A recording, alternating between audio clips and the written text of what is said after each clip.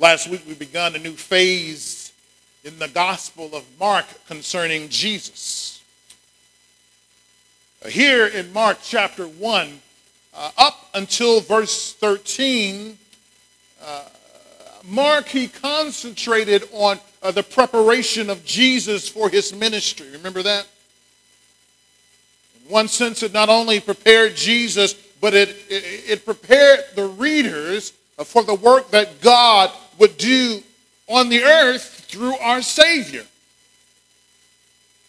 It was the preparation by the prophet John the Baptizer, who announced the coming of the Messiah as he encouraged others. Remember to do what? He encouraged them to repent and to be baptized.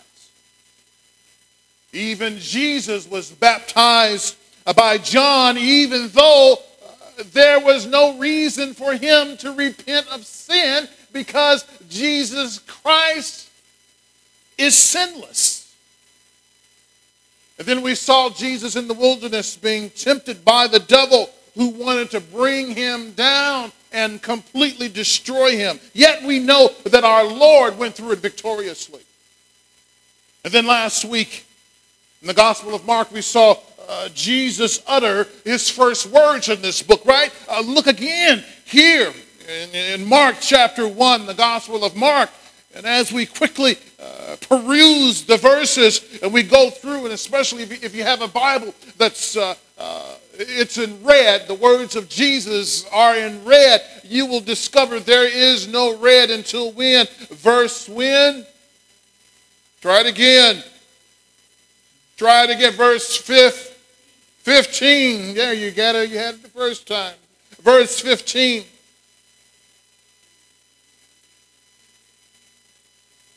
Jesus, however, when he came into his own, he did speak the words of repentance. But one thing that was different initially about Jesus, that as he came on the scene to proclaim God's kingdom through himself, remember that he walked on the scene and said the time is fulfilled, the kingdom of God is at hand. Jesus says that I am it. So Jesus did not come baptizing with water. He did not come to immerse people in water. That Jesus came to do what? To baptize with what? With fire. John baptized with water, but Jesus baptized with fire. So begins Jesus' ministry. But yet, even to verse 15, even though we hear the utterance of our Savior, we never see him ministering to anyone yet. Verse 15 only mentions the content of his message. We assume that people were present. In our message today, Jesus, his interaction with people, specifically with his ministry, it begins today in our passage today. As people decide whether or not to make Jesus a priority in their lives. Jesus, he shows up on the scene and makes a demand on people's spiritual commitment, time, and priorities. Today, Jesus will also make a demand on us. Jesus will make a demand on our spiritual commitment. He will make a demand on your time. That Jesus will make a demand on your priorities. What is really number one in your life? Jesus wants to know. Please turn with me to Mark chapter 16. Mark chapter 1, verse 16. Mark chapter 1, verse 16. Three things I want you to remember as we track through this. It'll be really easy for you. And here they are. Jesus saw. Jesus called. They followed. Simple as that. Jesus saw. Jesus called, they follow. Jesus saw. Two verses, Mark chapter 1, verse 16, and also Mark chapter 1, verse 19. Passing along the Sea of Galilee, he saw Simon and Andrew, the brother of Simon, casting a net into the sea, for they were fishermen, right? Where else would someone be casting a net into the sea? Verse 19, and going on a little further, he saw James, the son of Zebedee, and John, his brother, who were in their boat mending the nets. You see, the Lord sees you exactly where you are. God sees you where you are. Here we find out that Jesus, he passes along the Sea of Galilee. In other words, Jesus is just taking a walk. And for all practical purposes, at the beginning of his ministry, that Jesus takes this walk alone. But one thing that we have to understand about God is that when God takes a walk, when God walks to and fro on the earth, it's not just simply doing something because there's nothing else to do. Each walk, each encounter, as random as it may seem to us, that they all are a plan in the hand of God.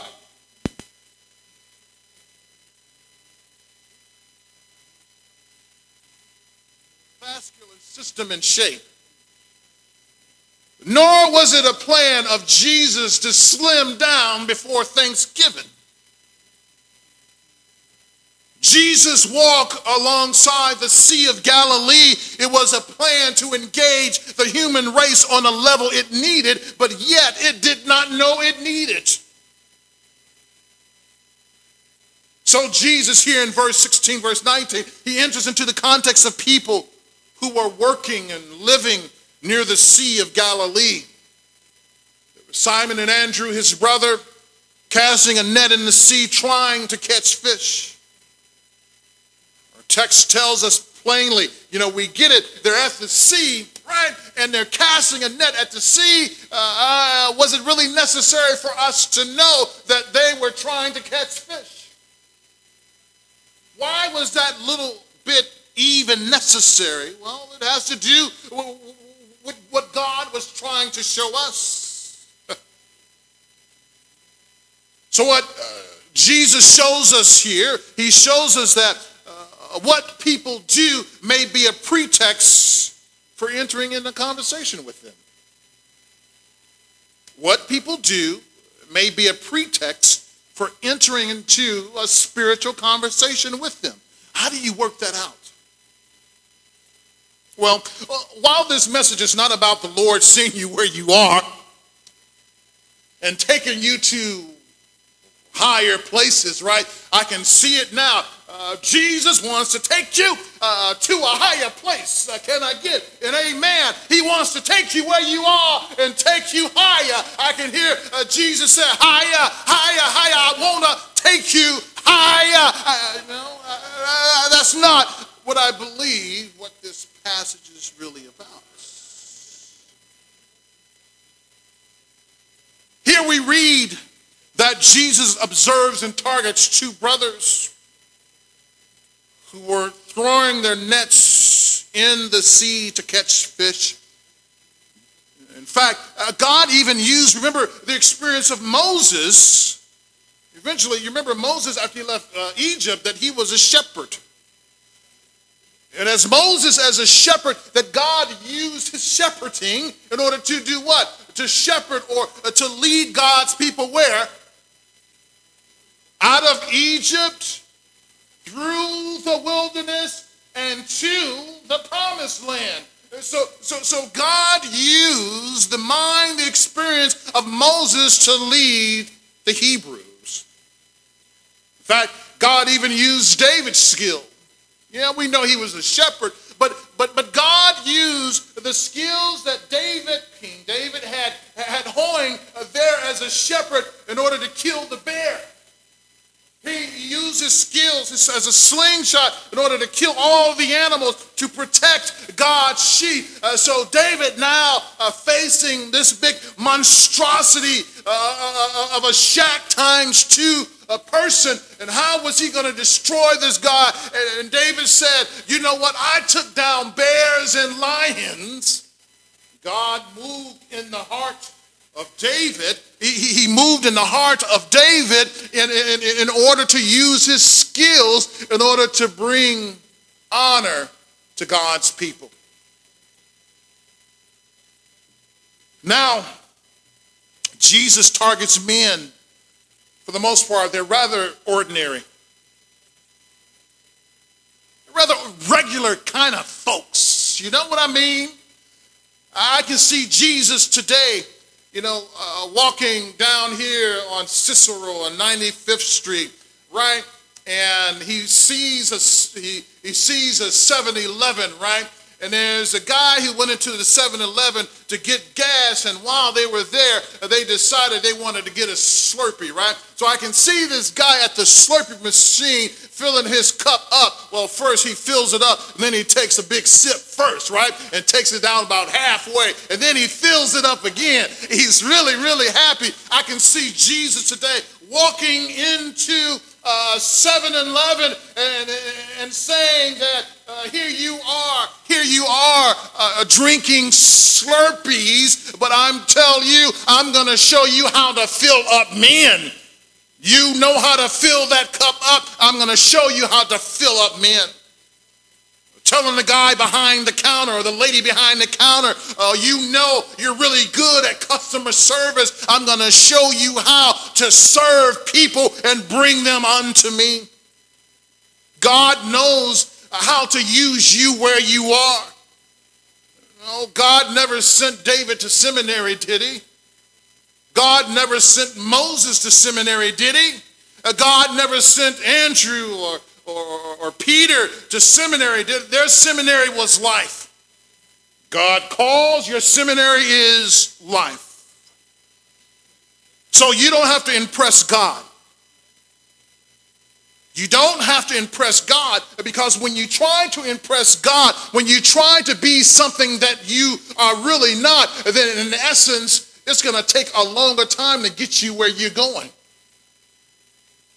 Right? When you try to be what you're not, God first has to strip away all that stuff that you're trying to be first. And then once he can finally get past all the veneer, he says, now I'm dealing with the real you.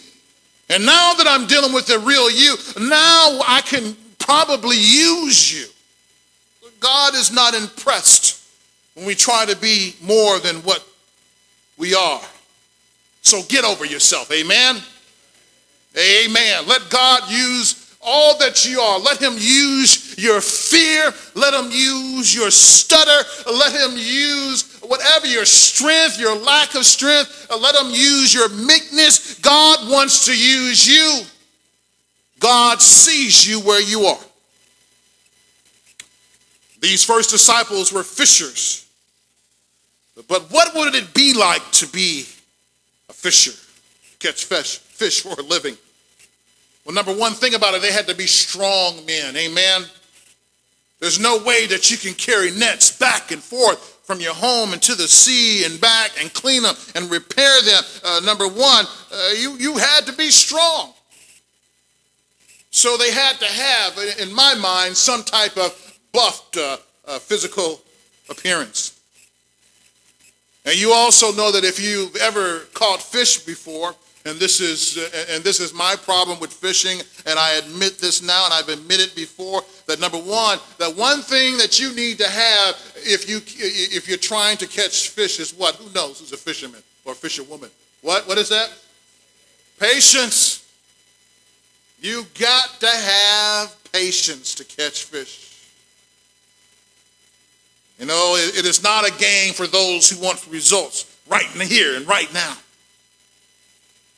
But fishermen were also rugged and they were raw. You've heard of people who had a sailor's mouth. I heard someone who curses like a sailor. In fact, Some of you may or may not know, but in Scripture, sometimes even Peter uses language that is not so upright. And when Peter uses that language in Scripture that is not necessarily upright, it is because he has not been totally transformed in the complete way that he's thinking, specifically in the Gospels, how he's thinking about things. But you can see the fisherman in him coming out. That's what it's about. They were not scholars and may not have even known their Bibles very well. But later in Mark chapter 2, verse 14, Jesus targeted more than fishermen, right? Jesus wasn't just taking a walk along the Sea of Galilee.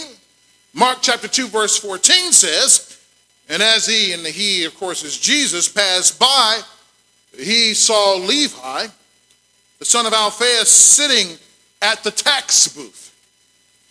Here, Jesus targets a tax collector for his purposes. While fishermen would understand in terms of a fish, a tax collector would learn in terms of knowing that when somebody owes something, that they owe one and they better pay up. Matthew would be that person who was targeted next by Jesus in this gospel. So that was the Jesus saw. He saw the people he would target to engage in conversation with. Next, Jesus, he called, or Jesus said, verse 17, and Jesus said to them, follow me, and I will make you become fishers of men. Jesus was saying, the thing that you know how to do, that I'm going to use conceptually, that very same thing in order to fish and to catch people. If Jesus is to spread the message of his kingdom, he would use people to make it happen. This is one of those crucial things that we must not miss. You see, in God's sovereign plan, he uses battered and broken people to forward his agenda of reconciling the world back to himself. Why would you do that? Why would you use jacked up people? Why would you use jacked up people to do perfect things? This is quite different from the way that most of us see and understand things. You know, if something needed to get fixed in your home, who would you send? Who would you call? If you cook chicken, and after 15 minutes you see that chicken still had pink in it, you would fix it yourself, wouldn't you? I hope you would. And if you wouldn't, I want you to see Sister Angie, because we're going to make sure don't have you cook any meat in the house of the Lord. You know what to do, and most people don't need to call the chicken hotline. Oh my God, my chicken is still bleeding. What do I do? What must I do? You know you need to stick that thing back in the oven or throw it in the garbage and go to Popeyes. If your tire is low on air, you wouldn't say, let me take my automobile to the auto mechanic to have my tire fixed. You would say, oh, let me go and put air in it myself first. Because we know that even over time, that tires can lose air as the weather changes. But if you needed a concrete porch replaced, you would search for a professional because you would hope they would get it right. Or if you needed a timing belt replaced in your car, you wouldn't go to that person who you saw hanging out on the corner and say, hey, I do work on cars and I do it cheap.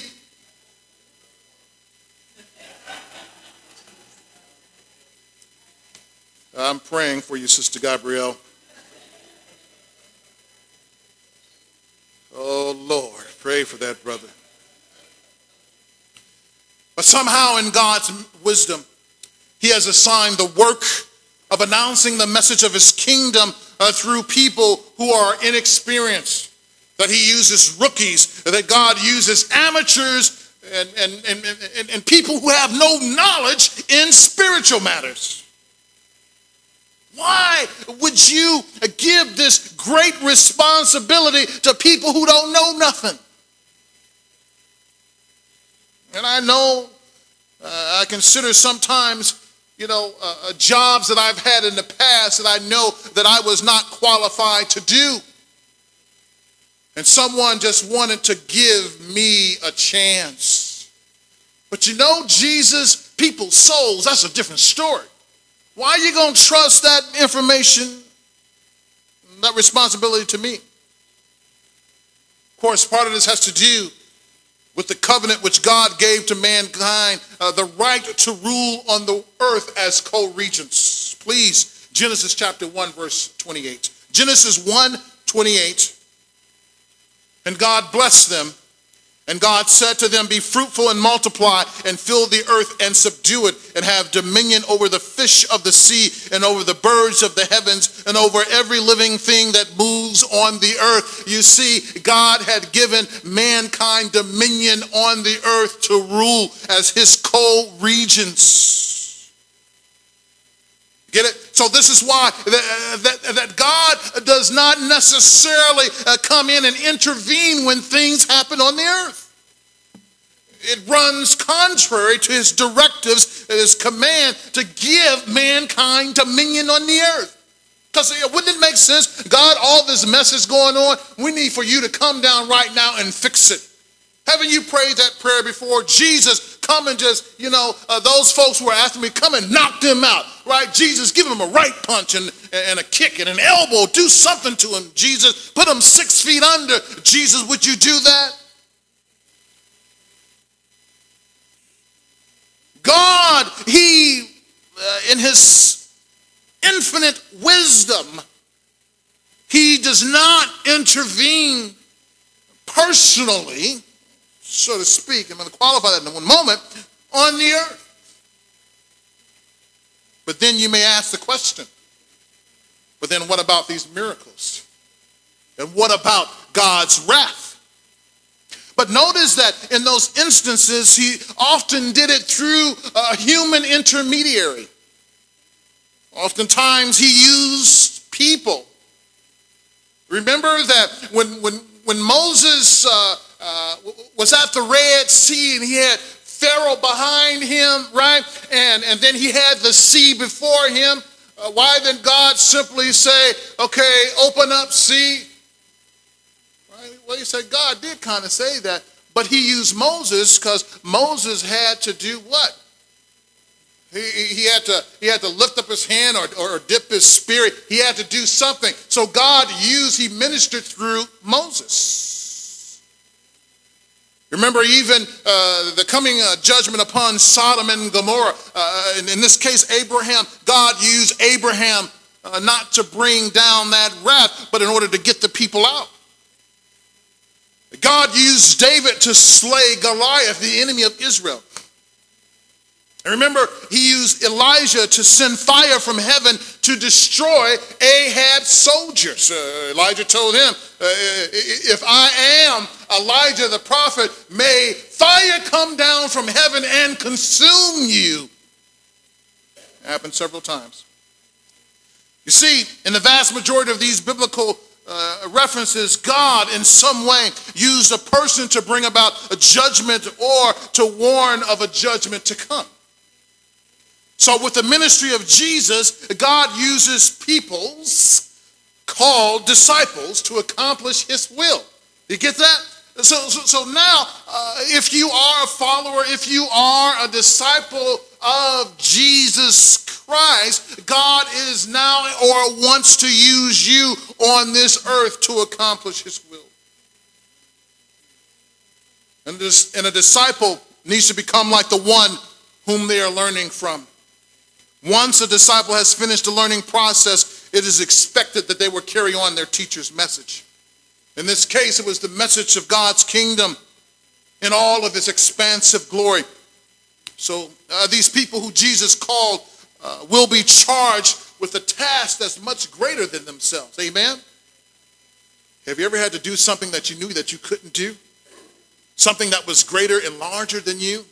You know, a lot of times one of the biggest problems that people had, one of the reasons that I believe that people have a hard time breaking through, because sometimes they're just so afraid that they can't do it. And instead of going out there and failing in the first place, they just decide, I'm not going to do anything in the first place. I'm so afraid. I have to admit to you, I remember that when I was taking communications in college. And as a matter of fact, I remember taking communications when I was in high school, as a matter of fact. I had a little segment on that. And man, I was the absolute scariest thing. And every time it was time for me to talk, probably more times than not, I was ready to go, but I gave the instructor a reason to delay me going forward. Every time, in high school and in college. Every time.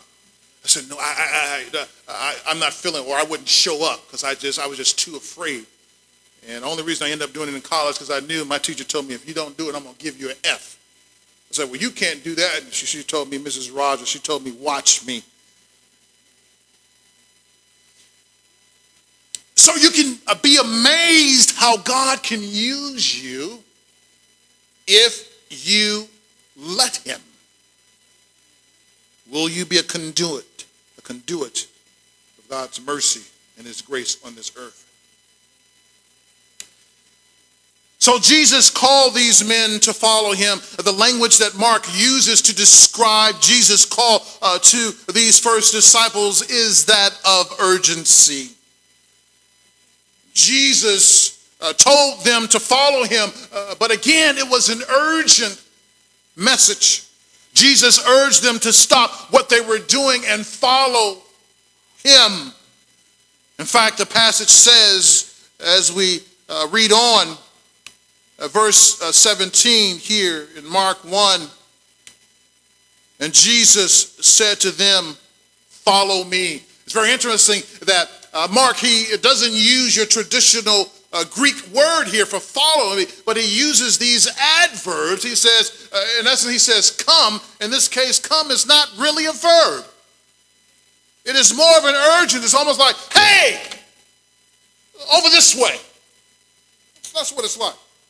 It's like Jesus said, hey, and he didn't even say, hey, you. In one sense he did. But it's like he says, hey, over this way, over this way.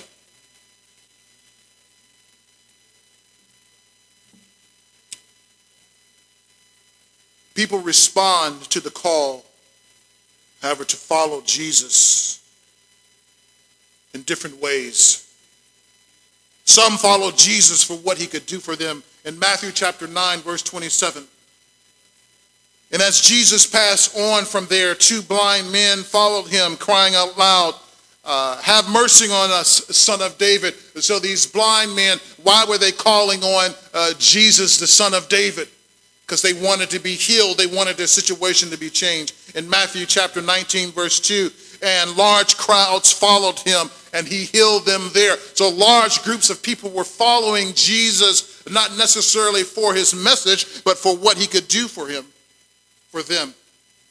This is a common occurrence even today. People are involved in some aspect of Christian faith, not for the redemption found in Christ, but for the benefits they can receive. Some are looking for a magical formula to get money. If you say money cometh to me, then you're going to have your money before you even know it. So if you want money to cometh to you, you first have to sow a seed of, what year is this? 2015. You sow a seed of $2,015, and then you utter those words, money cometh. I'll be like, well, brother, the only one that money cometh to is you and not to me.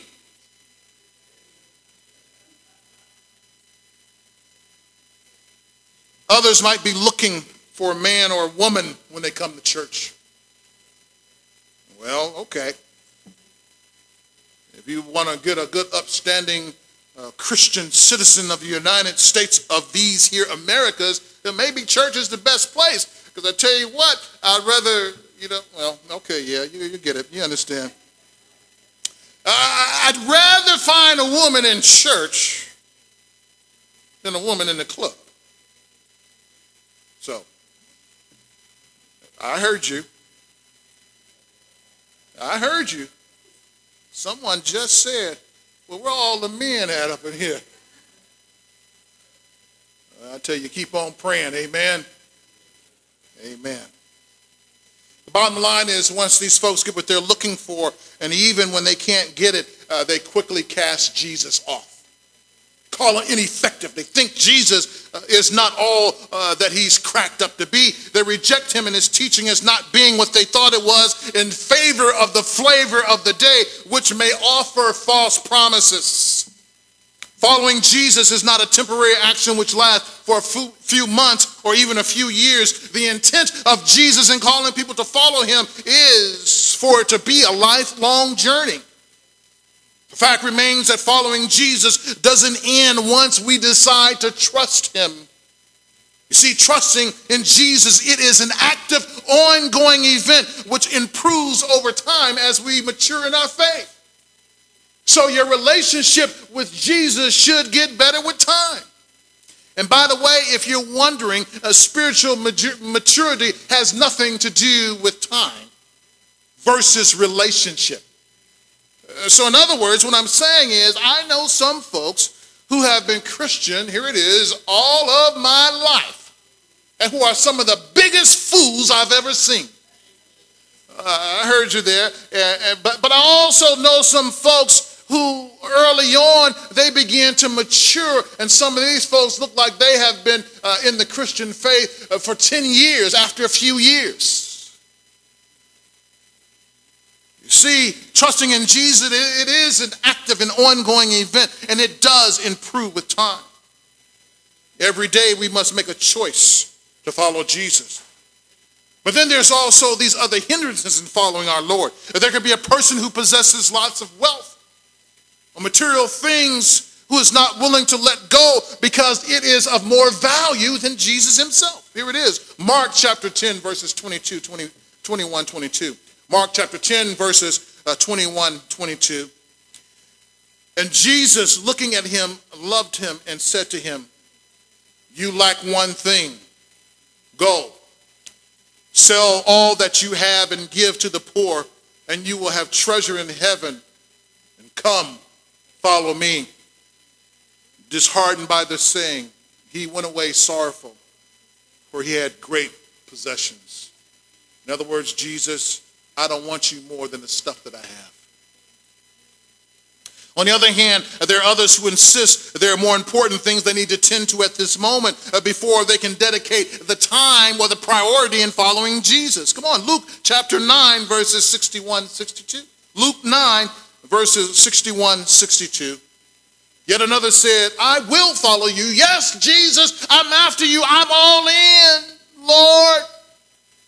But let me first say farewell to those at my home. Let me spend about a year saying goodbye to mom and to dad and making sure everything is straight. 62, Jesus said to him, no one who puts his hand to the plow and looks back is fit for the kingdom of God. So if you got your hand and you are moving forward with the kingdom of God and you're constantly looking back, more than likely you are not going to hit your target in the end. You will hit some target, but it will not be Jesus. So Jesus saw, Jesus called, or Jesus said, and now they followed. Mark 1, verse 18, and immediately they left their nets and followed him. And again, and going on a little further, he saw, this is verse 19, he saw James, the son of Zebedee, and John, his brother, who were in their boat mending the nets.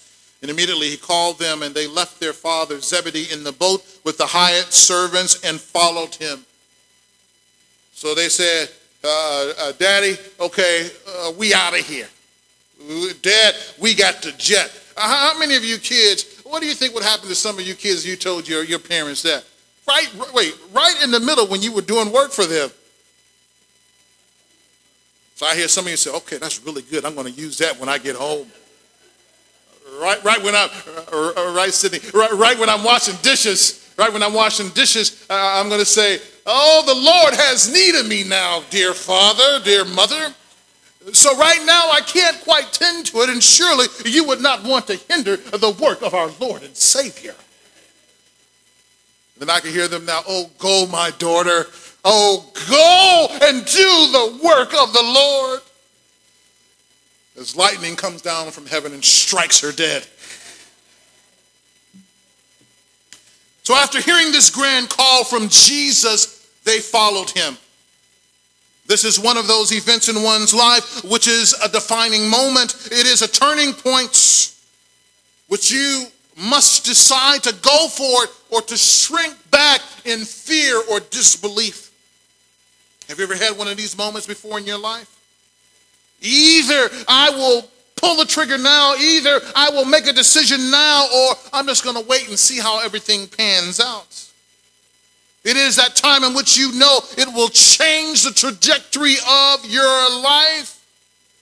Yet as soon as you begin to step out, doubt knocks on the door. Are you sure you want to follow this Jesus right now? You know you're going to be one of those holy rollers. You know you'll be rolling on the floor and you'll be jumping all up and down in the church. And you know you've seen those folks before and you don't want to be nothing like that. So it's best not even to go into church in the first place. We have heard earlier about excuses we can bring to the table in order not to follow Jesus. In the previous section, we saw how some people who wanted to follow Jesus and were called to follow him had other issues holding them up. There are circumstances in life. This is a fact. These circumstances will choke out the word from your life. It will choke out God's word and prevent you from bearing fruit. These men who heard the call of Jesus would literally drop everything that they were doing and go and follow Christ, even though they did not have a full understanding of who he was. That understanding would develop over time, but they needed to take what they had and to run the little bit that they knew, this man that they didn't know, but yet this man that they did know, they were confused, but he said, follow me. He says, come after me, and I will say, okay. Listen to what Peter said in Matthew 19:27. Matthew 19:27. Peter says, see, a better way of almost translating that would be look.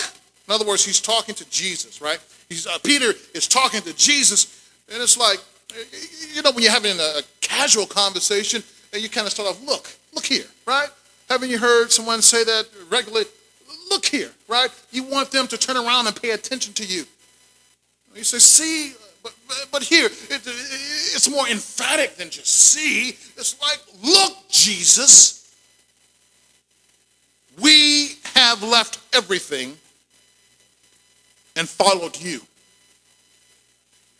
What then will we have? Do you hear his desperation? Do you hear Peter's unease about being with this Jesus?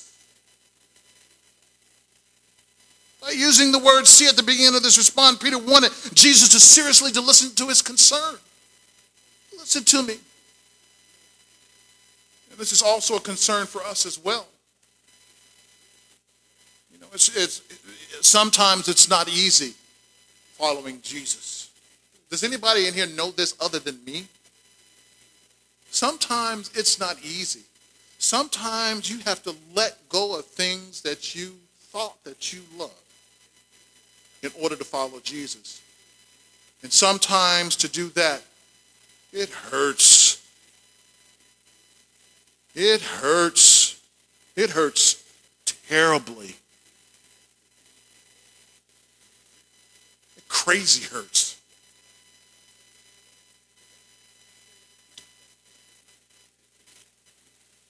If we decide to truly follow Jesus, what then will we have? Remember, sometimes we ask the wrong questions because our thinking is a bit short-sighted. We often think too short-term concerning matters of the spiritual. By the way, every moment of your life is spiritual. Your spirituality is not just here on Sundays and on Wednesdays. When you wake up on Monday, when you have that confrontation with your coworker or your boss or with the person on the train or on the bus or on the street or in the store, picking out things or having to hold back, that is all encompassing of your spiritual life.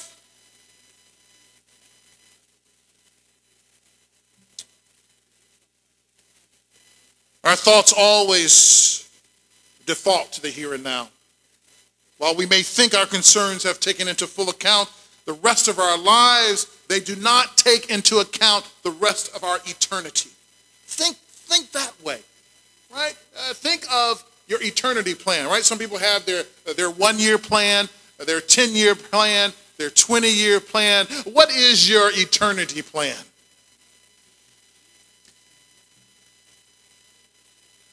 Is this your concern about following Jesus? Is this the reason why you refuse to go all in? Take comfort in the words of Jesus, who responds to all followers, even though Peter asked the question. Matthew 19, verses 28-29. Here it is. Jesus said to them, "Truly, I say to you, in the new world, when the Son of Man will sit on his glorious throne, you who have followed me will also sit on 12 thrones, judging the 12 tribes of Israel. And everyone who has left houses or brothers or sisters or father or mother or children or lands for my name's sake will receive 100-fold and will inherit eternal life." What do you want? What do you want? I mean, really. Do you want, not to invest in your eternity now by regularly making deposits every single moment of your existence? Or do you want to get it all now while you think you can see it? Jesus says what you got now pales in comparison to what he's going to give you. So Jesus, he saw. Jesus called, and they followed. Make him a priority in your life. And choose today. Follow him. Let's pray.